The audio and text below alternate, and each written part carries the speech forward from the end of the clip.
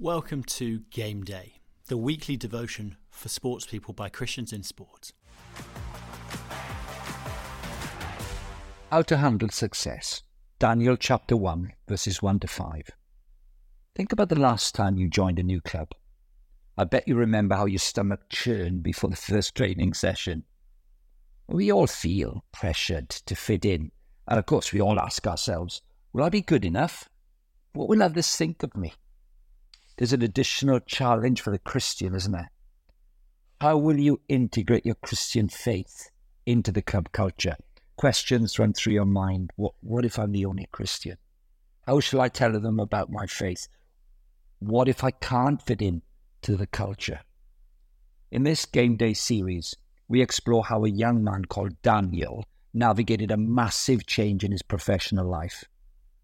In 587 BC, the greatest empire in the world, Babylon, invaded Judah and devastated its capital, Jerusalem. Like many others, Daniel was exiled from his homeland to the Babylonian capital. Here's the context of this event from the opening lines of Daniel chapter 1. In the third year of the reign of Jehoiakim, king of Judah, Nebuchadnezzar, king of Babylon, came to Jerusalem and besieged it. And the Lord delivered Jehoiakim, king of Judah, into his hand, along with some of the articles from the temple of God. These he carried off to the temple of his God in Babylonia and put in the treasure house of his God. Daniel and his friends were exiled to this powerful country. On arrival in this pagan country, Daniel and his friends were headhunted for a scholarship at Babylon University, leading to a guaranteed job working at the highest level of Babylonian government. Here's how the story unfolds in Daniel chapter 1 and verse 3.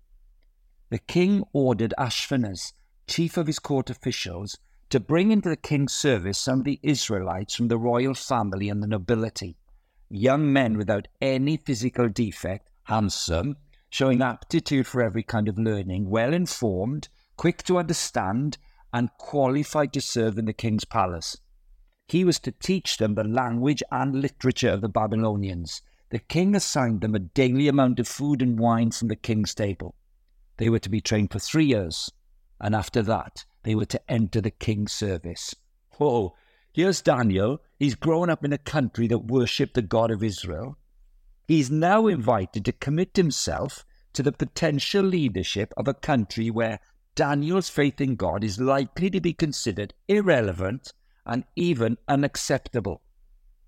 The challenge Daniel faced resonates with that faced by Christians when they join a new sports team or club. On the one hand, it feels like an exciting opportunity, yet it raises the challenge of putting Jesus Christ first in a new and potentially hostile setting. The fundamental principle regarding finding the balance between compromise and conflict is revealed to Daniel by the prophet Jeremiah. Jeremiah sent a letter from Jerusalem to Babylon, and in it he told the exiles to commit themselves, this is the key thing, to serving this new and alien land. This is what Jeremiah writes to Daniel and the exiles about serving their new country.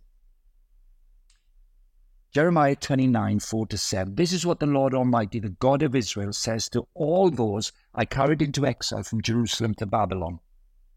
Build houses, settle down, plant gardens, and eat what they produce. Marry and have sons and daughters. Find wives for your sons and give your daughters in marriage, so that they too may have sons and daughters. Increase in numbers there, don't decrease. And here's the key verse, verse 7. Also, seek the peace and prosperity of the city to which I have carried you into exile. Pray to the Lord for it, because if it prospers, you too will prosper. Jeremiah makes plain that Daniel and his peers are to get stuck into Babylonian life. God wants them to commit themselves to this apparently godless place and to serve its people. They were to give their very best abilities to Babylon.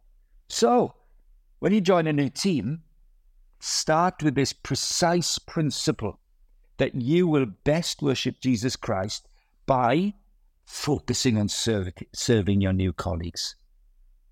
Refrain from worrying about yourself and your capacity to fit in. That's the wrong approach. There needs to be no conflict between you worshipping God and serving your teammates. This approach is summarized in the New Testament by Jesus, the two parts of the Christian life. Love the Lord your God with all your heart, all your soul, all your mind. And the second, love your neighbor as yourself. Matthew chapter 19, 37 through 39.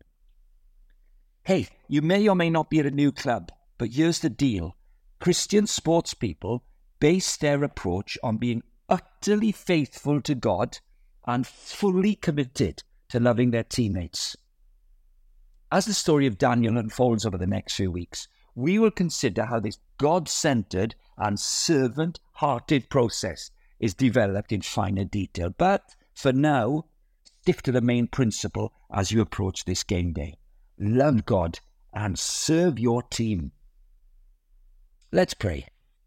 Lord, help me enjoy having you as my loving Father, who will be utterly committed to my well-being at today's game.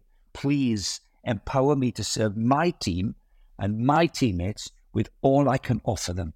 Amen. And finally, and never forget to do this, take a few minutes now on this game day to pray for opportunities to speak of Jesus with those you come across in your sport today.